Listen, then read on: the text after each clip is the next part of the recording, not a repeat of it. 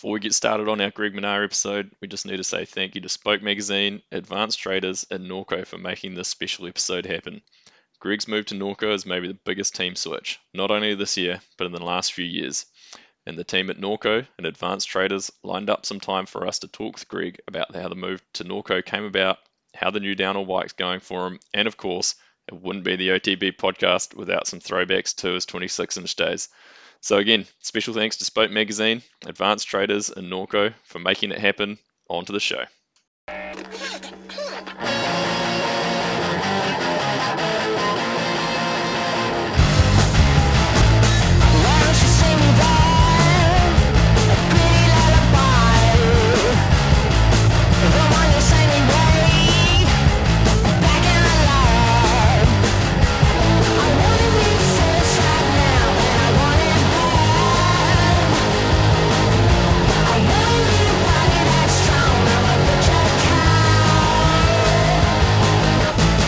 Nice. Very nice. Front and back. Leader's garment. Quite happy. It's alright, isn't it? Looks pretty good in that bad boy. Excellent, I think the word you're looking for is. Look at that thing. Looks beautiful, doesn't it? Beautiful. Now, only if you're ready for this. All right, welcome back to the OTB podcast, the original and still the best New Zealand mountain bike podcast. Now, when I first discovered downhill mountain biking in around the year 2000, I can still vividly remember flicking through the pages of a magazine and seeing this 18-year-old kid doing a heel clicker, and they dubbed him the Fresh Prince of Big Air. Went on to win his first World Cup round and then the overall title the very next year, and I'll unashamedly admit that he is still my favourite rider to this very day. A man that shouldn't need any introduction at all, the GOAT, Greg Minnaar. Welcome to the show, mate. So good to have you. Hey, thanks, Kieran. Thanks for having me. It's great to see you too. It's been a while. Oh man, it's amazing. I didn't think we'd be getting anyone like Greg on the show, so we are absolutely stoked. But yeah, I mean, I'm sure this is probably the internet's already kind of broken anyway. There's team rumors going on this season. I think the internet broke when the news dropped that you left Santa Cruz after 16 years. But tell us about how the new Norco deal came about. Yeah, I mean, it was a bit of a surprise to me too, and but I was pretty fortunate, really. It's it's all it's basically based on relationships, right? And I had a longtime friend who had moved from Oakley. Gwen van Lingen was the VP of marketing at Oakley for many years internationally, and she had now moved into the bike industry. And she was out at our wedding in April, and we were having a chat, and she was saying how she's possibly taking up on this opportunity. And anyway, when things kind of went down, we've always been good friends, and I was just bouncing some stuff off her, and she just said, "Well, hey, why don't you come join Norco, and we'll celebrate things and Wow. make it, make a celebration out of it." So I was like, "Well, shit." Don't actually know too much about Norco, to be honest. I mean, I've seen the bikes; it's been around, but it didn't seem exciting, right? But we got chatting, and she introduced me to this group of about 6 engineers, and it's incredible because I think it's possibly like the best kept secret in mountain biking. I mean, often we lose some of the best engineers in the industry to the motor industry. I mean, they poach anyone who's any good out of engineering and ship them over to motor industry. Somehow these guys have got a stacked pile of engineers that all come from the motor industry. I mean, not all of them. You got David Cox who leads engineering, and he comes from like McLaren Automotive. I mean, that's pretty impressive. And then there's Adrian Ward, who spent like 7 years in McLaren F1. It's once they rolled this out, and a full time suspension kind of development center within in house, and that's run by Colin Ryan. I mean, they've got tons of data and telemetry of all different bikes and dynos and everything. And I was like, how did I not know about this? Yeah, that's So well kept secret. I mean, surely you would have thought the same, right? Yeah. It's I had no idea they actually had like a race department in engineering. So they've got a test rider engineer who Kirk who races at a really high level. He's going to Yep. be racing the World Cups too, but he tests a lot with the Yep. guys and gives a lot of great feedback. So man, I had no idea that it was such a stacked team. That's got to give you some good confidence just knowing that kind of level of team you've got there, and obviously I'm sure they're just the fact of the resources you've got there. I'm sure you guys will be working pretty closely on really dialing in that bike this year. Yeah, I mean, we got talking about the bike and that bike too is, I haven't, it.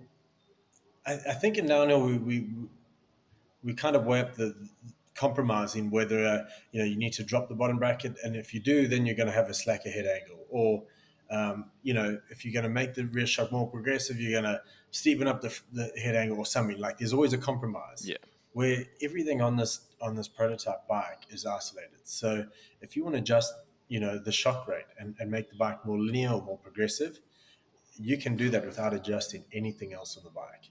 If you want just the head angle half a degree or a degree slacker or steeper, you can isolate it to just the head angle. And there's something to it. I mean, these guys have really thought hard about making this bike, and yeah. they've come up with a race bike. So that gave me confidence to know that if I'm going to get on this bike and race, that I, I don't need a I don't typically really need to go and test this bike because I can manipulate it any way I need to make it work for me. If I feel like the the the mullet isn't well suited, then I can go to a 29-inch rear wheel.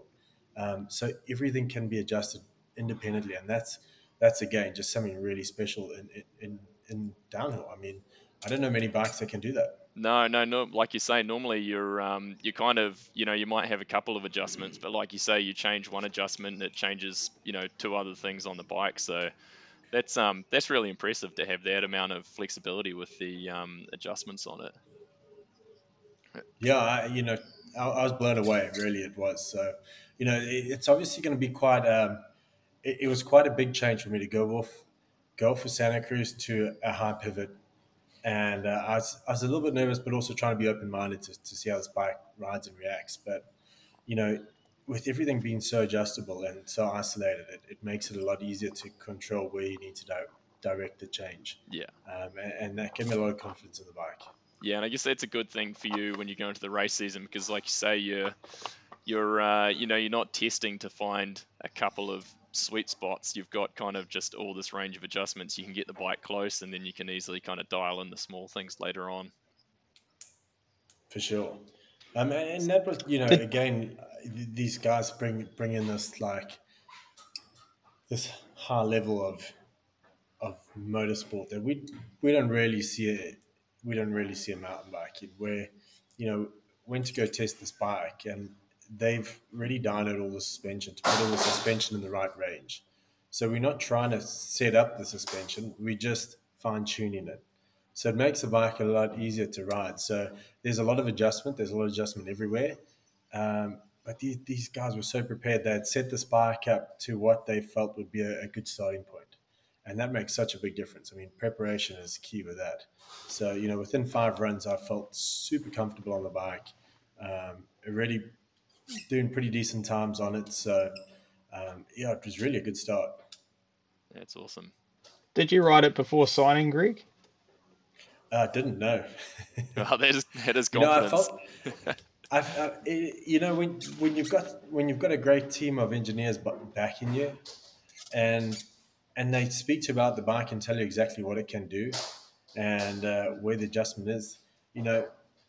Nowadays the suspension is really good, and you can get away with refining the bike through the suspension. But this just takes it to another level where you can absolutely manipulate each part of this bike to make it work. So, yeah, I was fully confident after knowing what this bike can do that I'll be able to race at I'll be able to be competitive on it.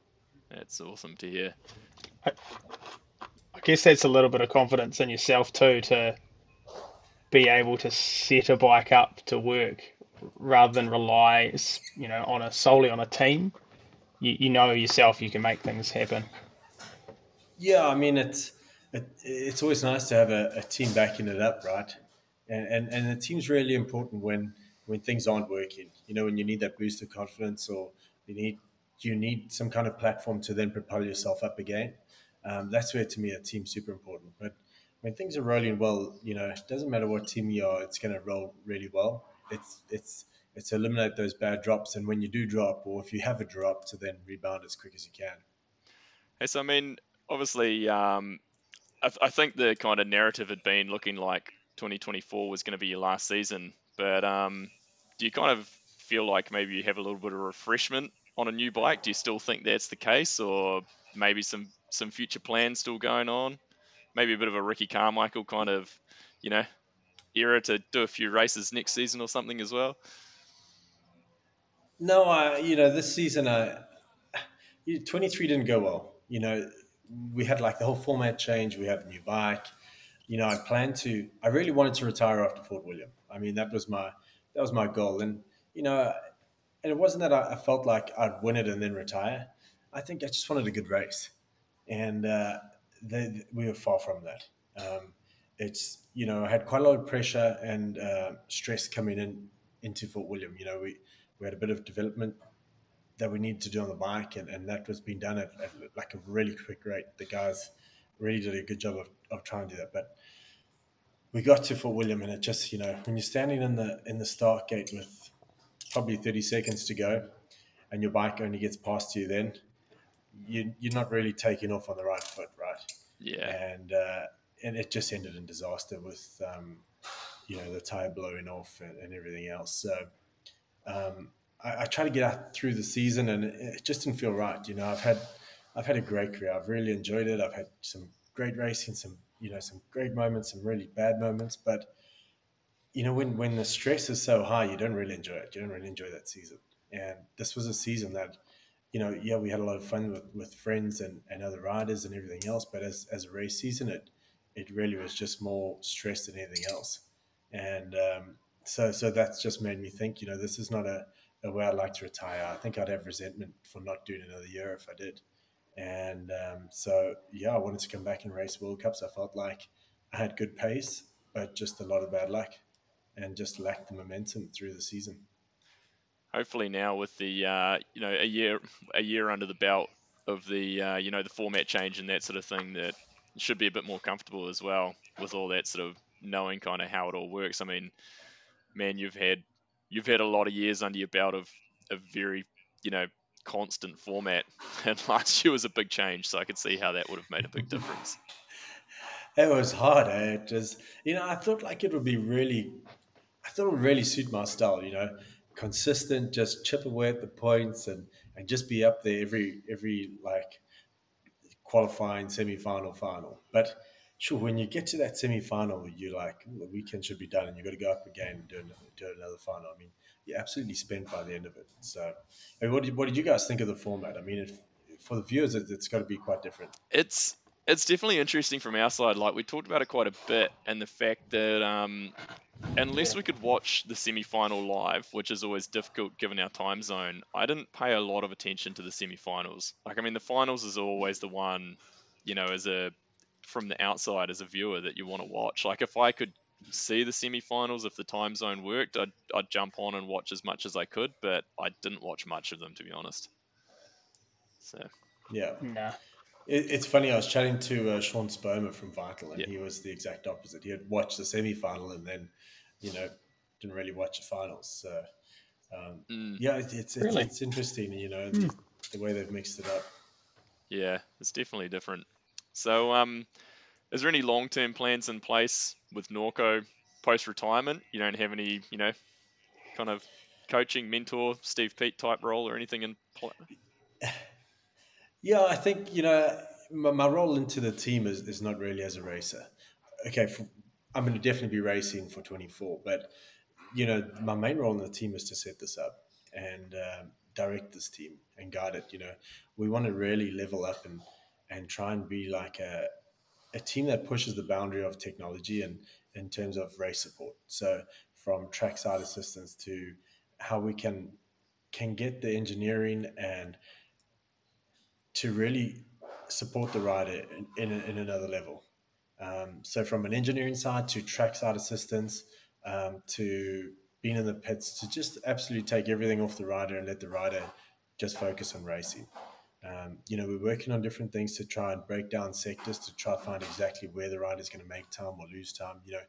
As a racer, you can be 2 seconds down in a sector, and you look at a sector and there's 10, 12 corners, Yeah, and so you know you're like, how do I find these 2 seconds? Like, which corner was it? Was it one or was it 12? yeah, And so you can completely look in the wrong place, and suddenly you lack confidence, thinking you're on the wrong line or something else. Meantime, it was, maybe just dabbing a little bit too much brakes on a corner that you didn't realize you need to carry so much speed on. So I think trying to like really work hard at figuring out where on track the riders are losing time and where they can get support. I think that's super important. So, there's definitely teams out there like Commensal and Specialized doing a great job of really honing in on race support, and I think that's exactly where we want to be. And I think we've got a great team to find a way to really challenge that. nice. Anything on there? Greg, obviously we've talked about the bike and things, and obviously that frame itself's a big change for you. But there's been some, I guess, parts and things that have been really consistent almost through your whole career. I'm thinking suspension. You've been on Fox a long time. Maxis, I can't even think of a time when you're on anything else. Um, is there anything you're bringing through to this new deal, and maybe even that goes for people as well, like your mechanic and things? Is that something you're bringing Yes. across? Yeah, so that was kind of special too. When I first chatted to Sean, the CEO of Norco, he just I said, what bikes one thing, suspension, tires.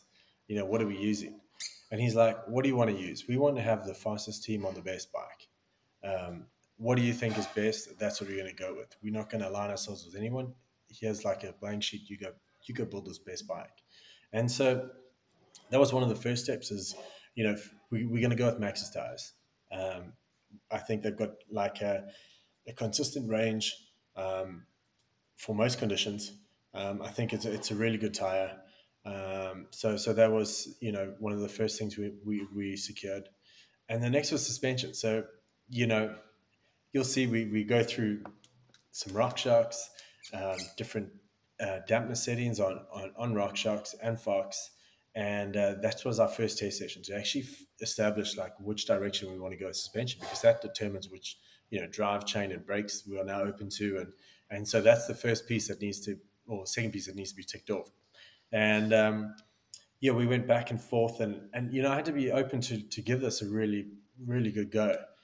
And I mean, this team came in really well prepared. They had dynoed all the like the setup of fork that I is my staple setup, and matched it with rock shocks, and yeah, it was really good. It was interesting to see how the other forks handled. Um, but what was the differentiator was just the handling. I felt like with the Fox, I was able to quickly move the bike, and that's something that lacks. So, because of the fork chassis, we decided to stick to Fox, and everything else is to be determined. So we're working through it, we're chipping away. We're obviously quite late to the game. The season only finished in middle of October, so everything only kind of uh, came into play in November, and so December's kind of a half month with everyone closing, so it's a little bit on the back foot, but we'll push through now in Jan and finalize the rest of the bike. It's pretty cool that you've gone in with that full, or been able to go in with that full open mindset of let's try everything, let's build the best bike we can. Like that's got to be a nice feeling to not be, yeah, stuck in a we have to run this brakes and we have to run this wheel, etc., etc. So that'll be cool. Yeah, it's a different approach, but I feel like the culture that's been driven by Norco is a complete culture of race, Mm, and it's something you can't really.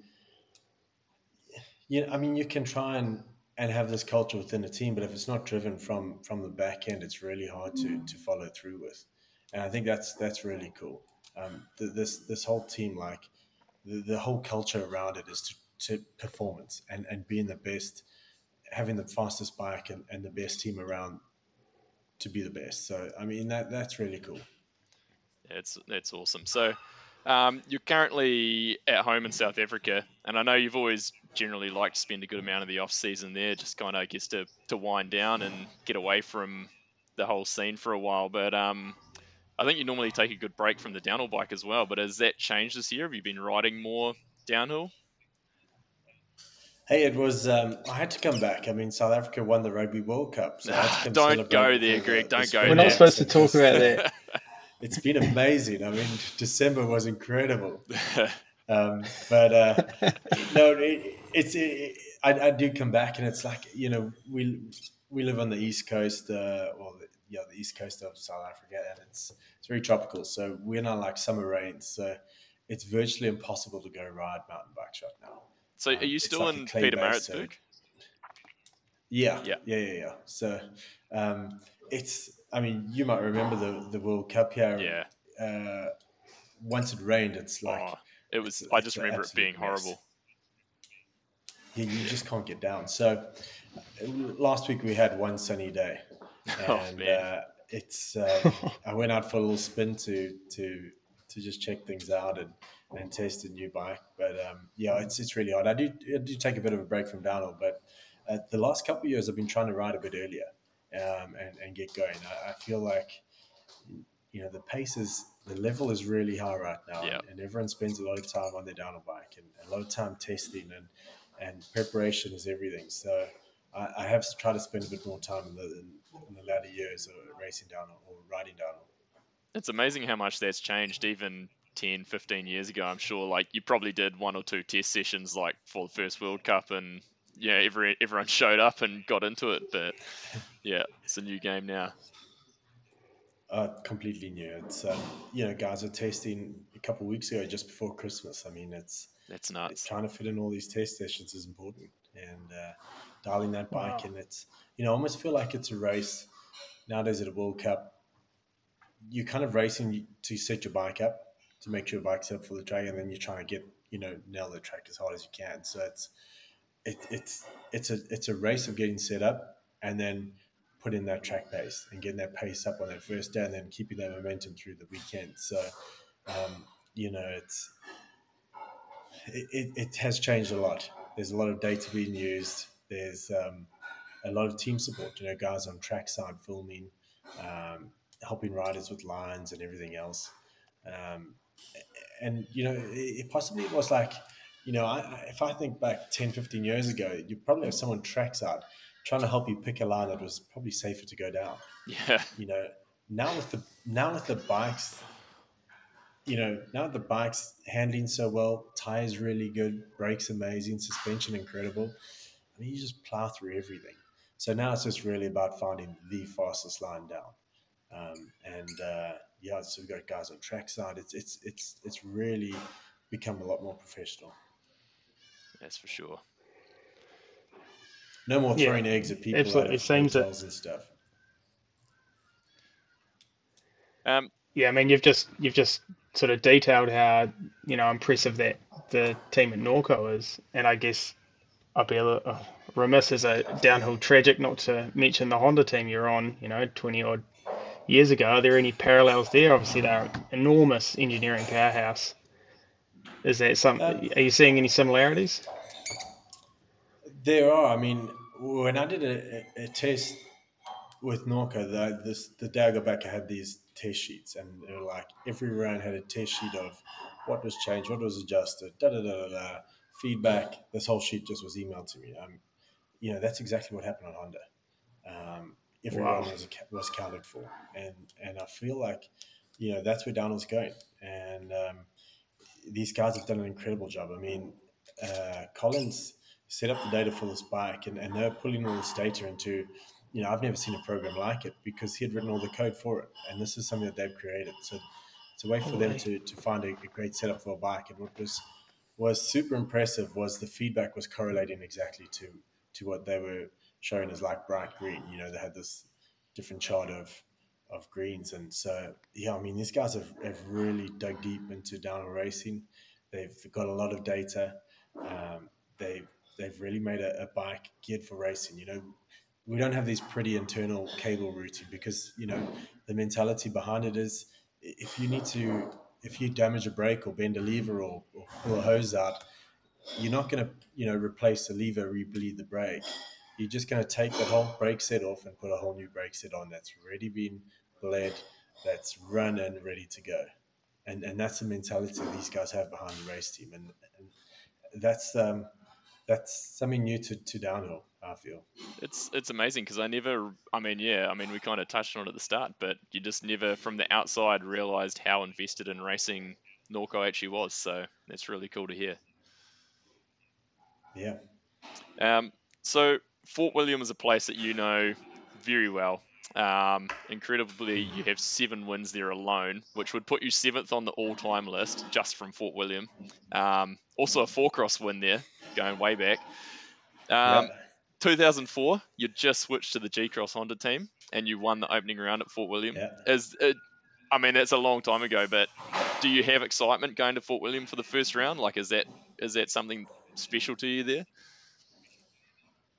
Yeah, I mean, Fort William's cool. It's I raced my first season for Team Animal Orange back in 2000, and so I was UK based. So I've got a lot of friends and fans in the UK, and I feel really, I feel real like it's my home race away from home, and you know, somehow the track has worked out really well for me. That 2004 going there on Honda was an incredible race.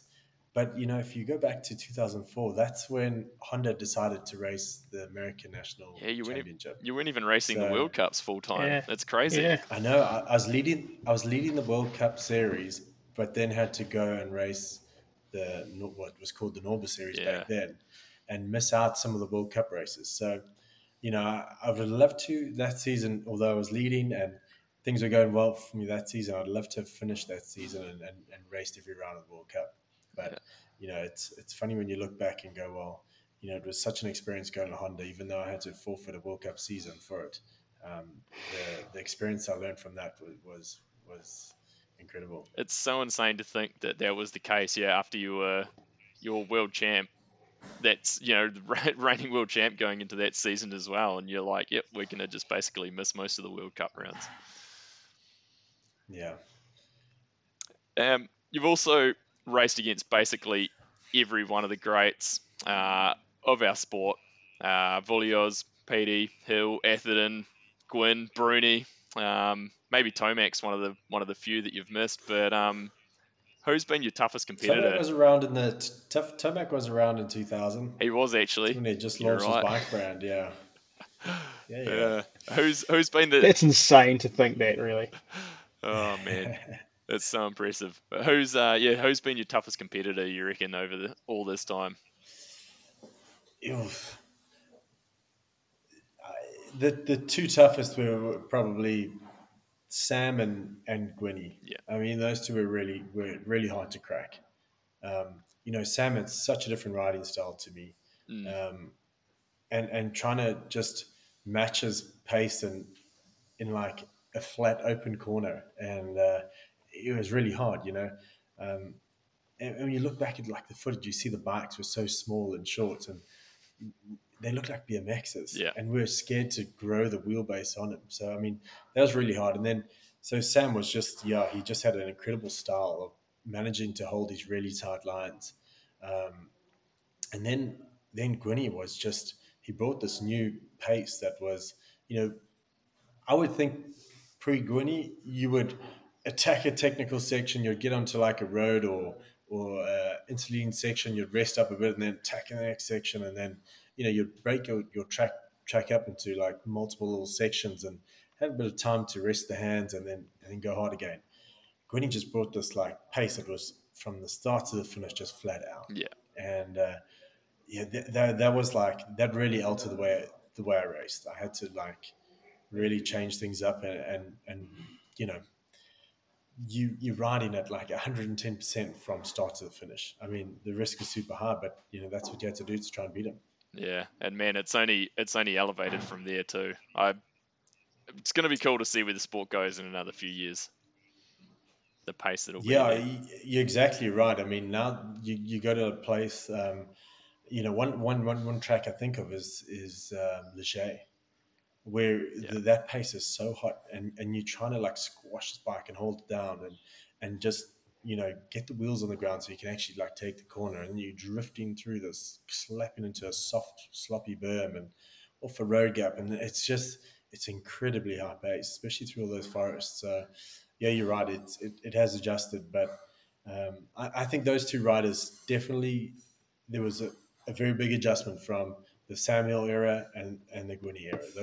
Those two adjustments were quite hard to match. yeah. No, some of the stuff, yeah, I mean, was racing at that point. It's like some of the lines that Sam would take through technical sections, and you're just looking at it, going like, how was he riding this? Like, how was he making the bike actually go through there? And he's just floating through it. So, no, it's been some seriously impressive guys to watch over the years. Yeah, I mean Sam's riding was incredible. It really was. He some of those lines he could hold.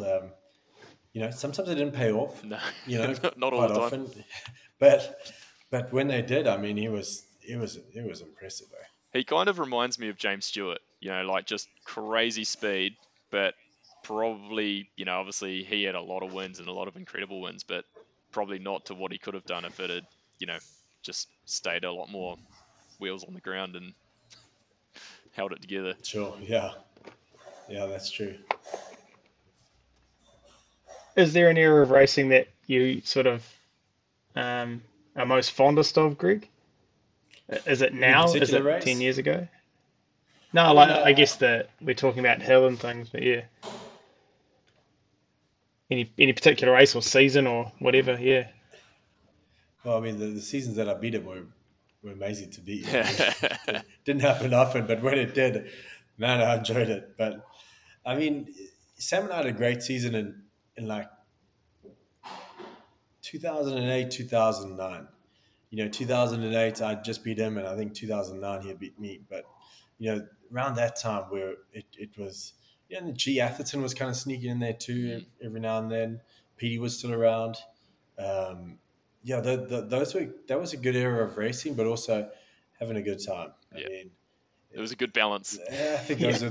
there was a good balance. No I mean, social that media. balance is definitely no social media. Yeah, You couldn't get in trouble.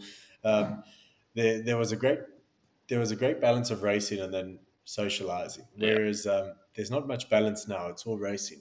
But in saying that, the sport's got a lot more professional. It's a really a professional sport where the team counts. yeah. The support from the team, how the team can secure the rider and support the rider in many ways makes a big difference. So that's exactly a part of the plan with Norco.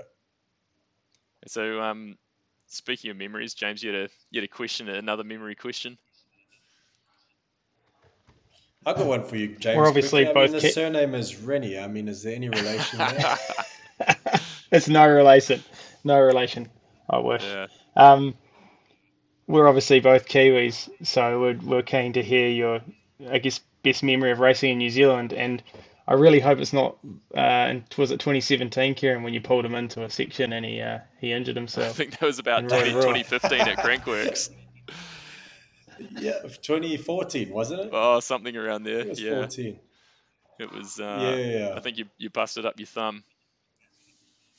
Yeah, I had a steno lesion on my thumb. So, Yeah, I mean, the best memory there was just the South African mafia who managed to, within 24 hours of crash, he managed to operate on my thumb, and I was back recovering with like literally 24 hours. So, Oh, that's that was pretty right. good. that's Yeah. impressive. It's amazing what you can get done with the people who you know. Yeah, The absolutely. Yep, yep, the yep. other one we had was, what is your best memory of a New Zealand downhill rider? Can be on or off the Oh, track. geez. I mean, there's a few. One in particular was the Bulldog. I mean,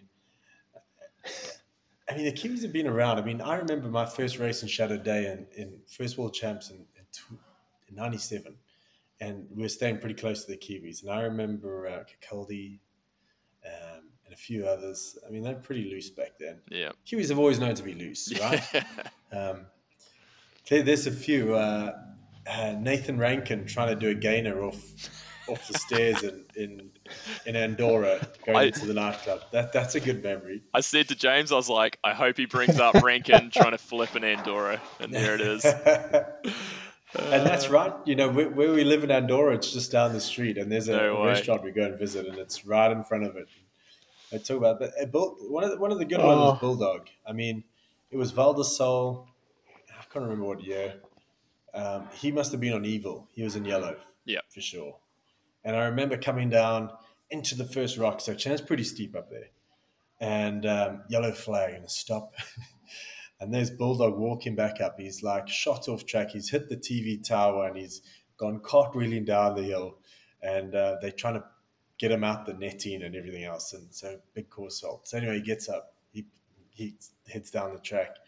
We keep riding. We get about midway down. Another big course hold. And there's Bulldog coming out the bushes, barks on the other side of the track. He like dusts himself off, gets back up, starts riding down again. Then we come into the bottom again, and it's another yellow flag or red flag, and everyone has to stop again.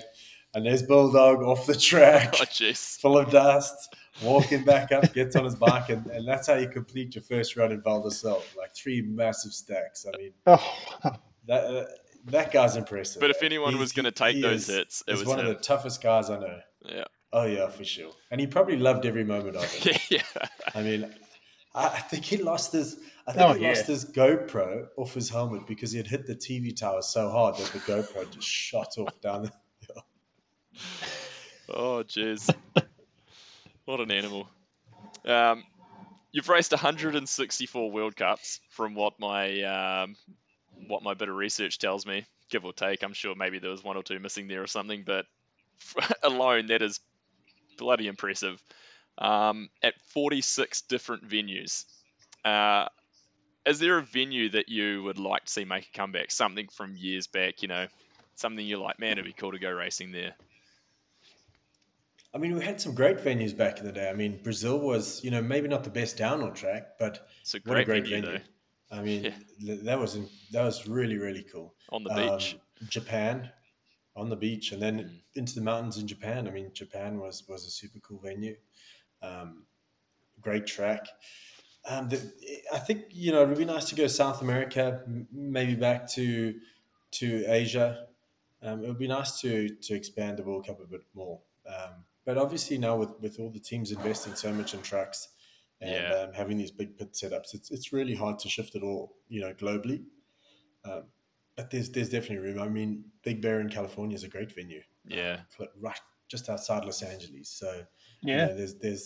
there's a strong series now being established. The Clay from the U.S. Open has really put Mm, on a good series now in the U.S. And that big I see Big Bear is back on, but that was one of my first World Cup top tens, and you can kind of see this resurgence of youth in America back into downhill racing. So that's really cool. I think we need to support US racing a bit. So taking the World Cup back to Big Bear would be great. yeah. I think there's been a real lack in North America in the last 10 years, but man, some of my favorite races I've watched or seen footage of in the past was always in the US. And I mean, that's why my racing kind of took me there, because that was just what I loved watching, what I wanted, where I wanted to be, and it'd be cool to see Big Bear in some of those old venues back. Yeah, I mean, back in the Norba days, the series was strong. They had a great atmosphere around the events. It was really cool. I do miss those days. I mean, racing in America is always good fun. Yeah. I think the sport's healthy when racing in America is healthy, eh? Yeah. It certainly seems that way. Yeah, I think now with this new series, it's going to be good. I mean, the last couple of years, well, I didn't race it 2 years ago, but last year I raced the US Open. I've been to two of them now, and they put in a really good show there. A load of riders. The level of racing is super high, and you can see these youth coming through. I mean, look at Asa. I Mm, mean, he was Mm. second in the US Open. yeah. You go down to like U16. That field is stacked with some really talented riders. It's good to see the US coming on strong and downhill. Yeah. Yeah. There's some incredibly fast kids coming from all over the place these days. Yeah, who's coming up from Kiwi land? We have a couple of, I mean, other than a host of very fast young females, like we've got 4 or 5 really quick junior girls. I mean, we saw the sweep at World Champs on the podium, but yeah, we got a couple of under 17 kids who are absolutely rapid. So they'll be just moving Yeah. into juniors this season now. Both of them are racing World Cups, from what I understand, and so hopefully young Ollie Clark and Tyler Waite should be turning some heads, I think, along with a bunch of other Okay. kids that are chasing them. So it's exciting. We've kind of had a bit of a lack, really. Like we had this bit of a lull for quite a few years, and I mean, you look at the guys who are racing World Cup still and doing reasonably well, like Brooke and Blinky and Eddie Masters. When all of them are over 30.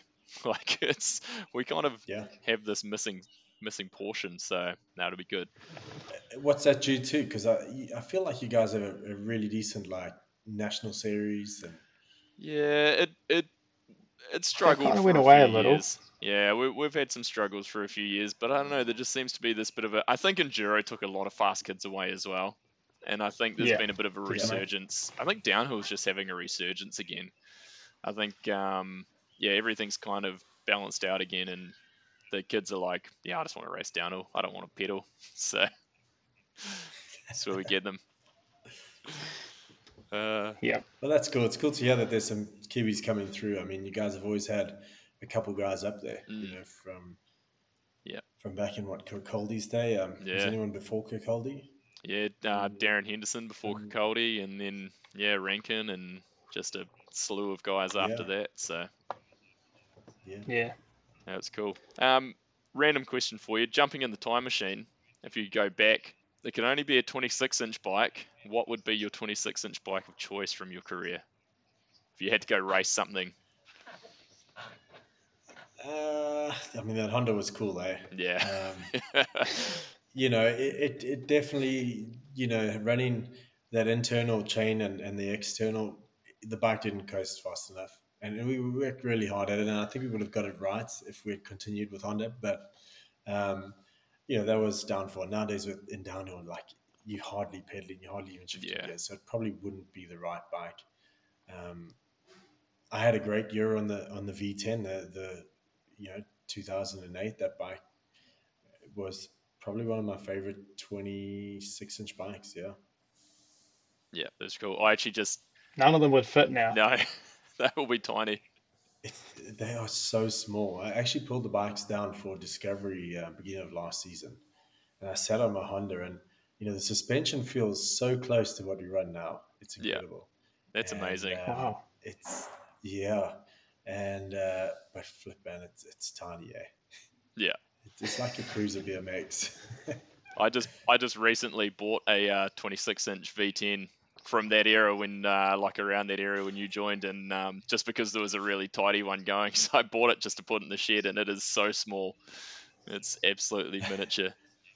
And I remember when Ross Cup was wanting to, I was making the transition over to Santa Cruz. Rob was like, "Oh, what size bike you want to ride?" I was like, "A large.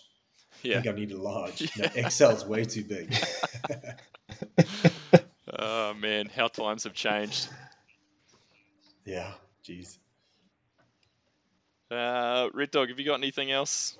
Do you, We've probably got a few questions we carry on with, I but guess well, I do have one question. I spent quite a lot of time in British Columbia and Vancouver, and obviously Norco's based out of, I think they're based out of Burnaby, from memory. Are you intending on spending any time up in BC?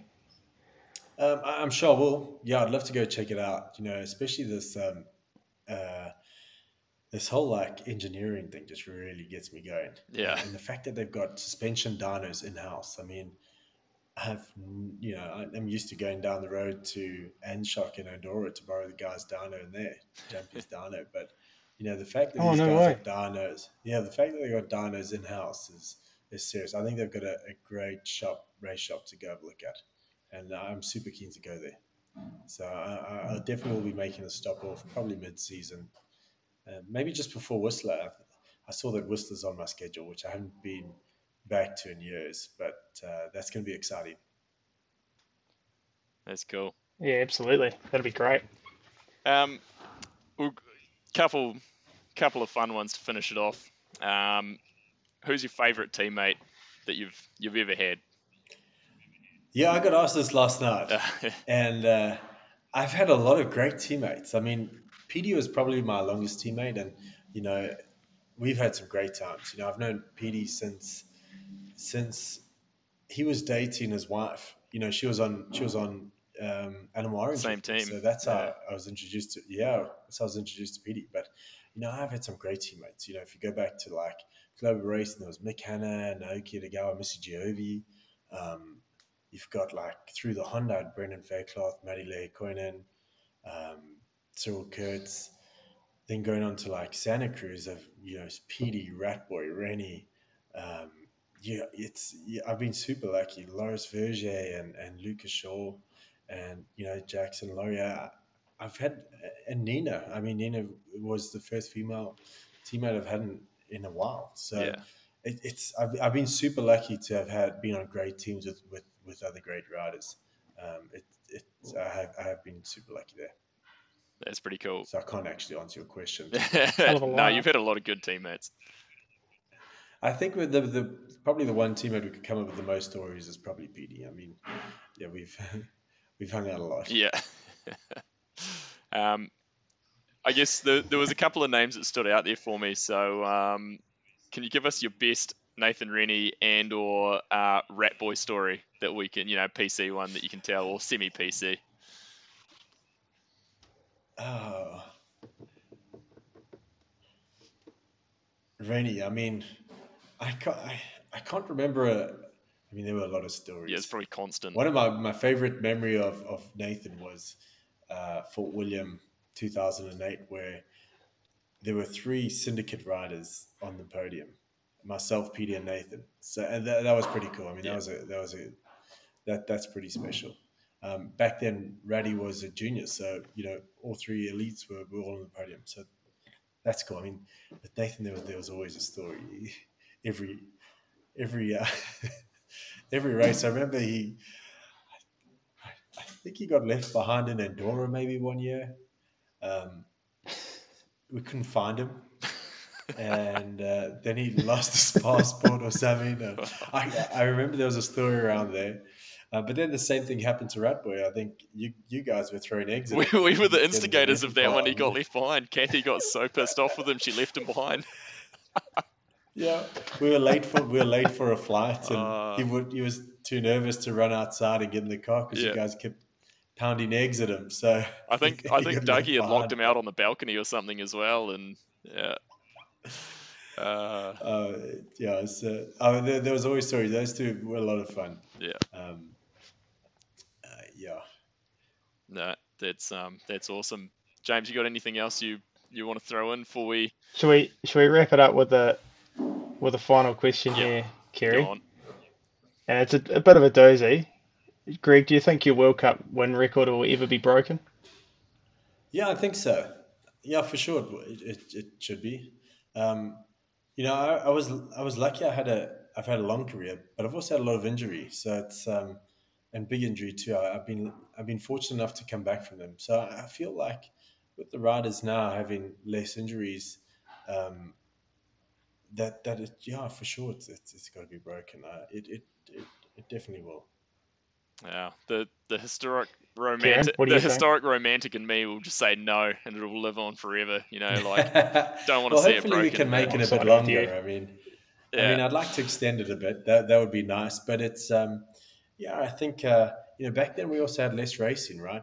For a long mm, time we only had 5 World Cups a season. We only had so then we moved back to 6. We Yeah, started on 8, then we dropped off to 5, and for a couple of years we only had 5 World Cups, and then we had to focus on Norbers, and so there was a lot of racing I missed out on a while. But I had a terrible shoulder injury in 2001 at the end of my first successful World Cup season, and you know carrying that through to 2007, where eventually I just absolutely destroyed in Fort William at World Champs. yeah, Um, those that period of racing, my shoulder dislocated a hell of a lot, so I yeah. really it hindered me a lot from racing. I Yeah, feel like I remember you dislocating it in race runs. like, or Yeah, that happening. I mean, At St. Anne, I remember. yeah, Monsanan was one where I ended up second to, I think, Sam or maybe Kavarik. I think it was Sam. It used to dislocate and sit out the front of my chest, and Wow. That's I insane. try swing it to get it back in, and I remember just swinging and it wouldn't come in. So eventually, I just peeled off the track, and as I turned, I must have hit some kind of bump, and it popped back in. And then I turned back on the track and then kept racing and ended up second. So there's a lot of stories like that where there's losses, but so yeah, unfortunately, I think that record will definitely be beaten in the Hey, future. I don't know if we're going to see many other people whose career spans 24 years though, 25 years. So Yeah, maybe we'll hold on to that. We'll hold on to that record. yeah, Yeah. yeah, no, that's definitely an impressive record. Well, mate, I'd definitely love to see you extend that, extend that win streak this year. But either way, it's gonna be really cool to see you, doing something new, and it looks like you've found from a random connection, you've found a good new home. So I'm looking forward to it. Yeah, I think it's going to be cool. This whole team is being built for future racing, and I'm stoked that I'm getting this opportunity to go back and race with the setup. A setup that I feel is going to be good. A setup that I feel is going to be a great a great platform for like Gracie and Lucas for them to excel, and then for the youth coming through. I mean, that's exactly what we're building this for. Yeah. I'm just forcing my way into race one more year though. Hey, the fans are here for it. I'm sure there's no one that's mad about it. So no, we definitely appreciate it, and we really appreciate you taking the time to chat with us through the new deal and through some old stories too. So thanks again, Greg. It's been awesome. No, cool. No, thanks, guys. Thanks for having me on the show. I'm ready. What's up? I come from the land of down on the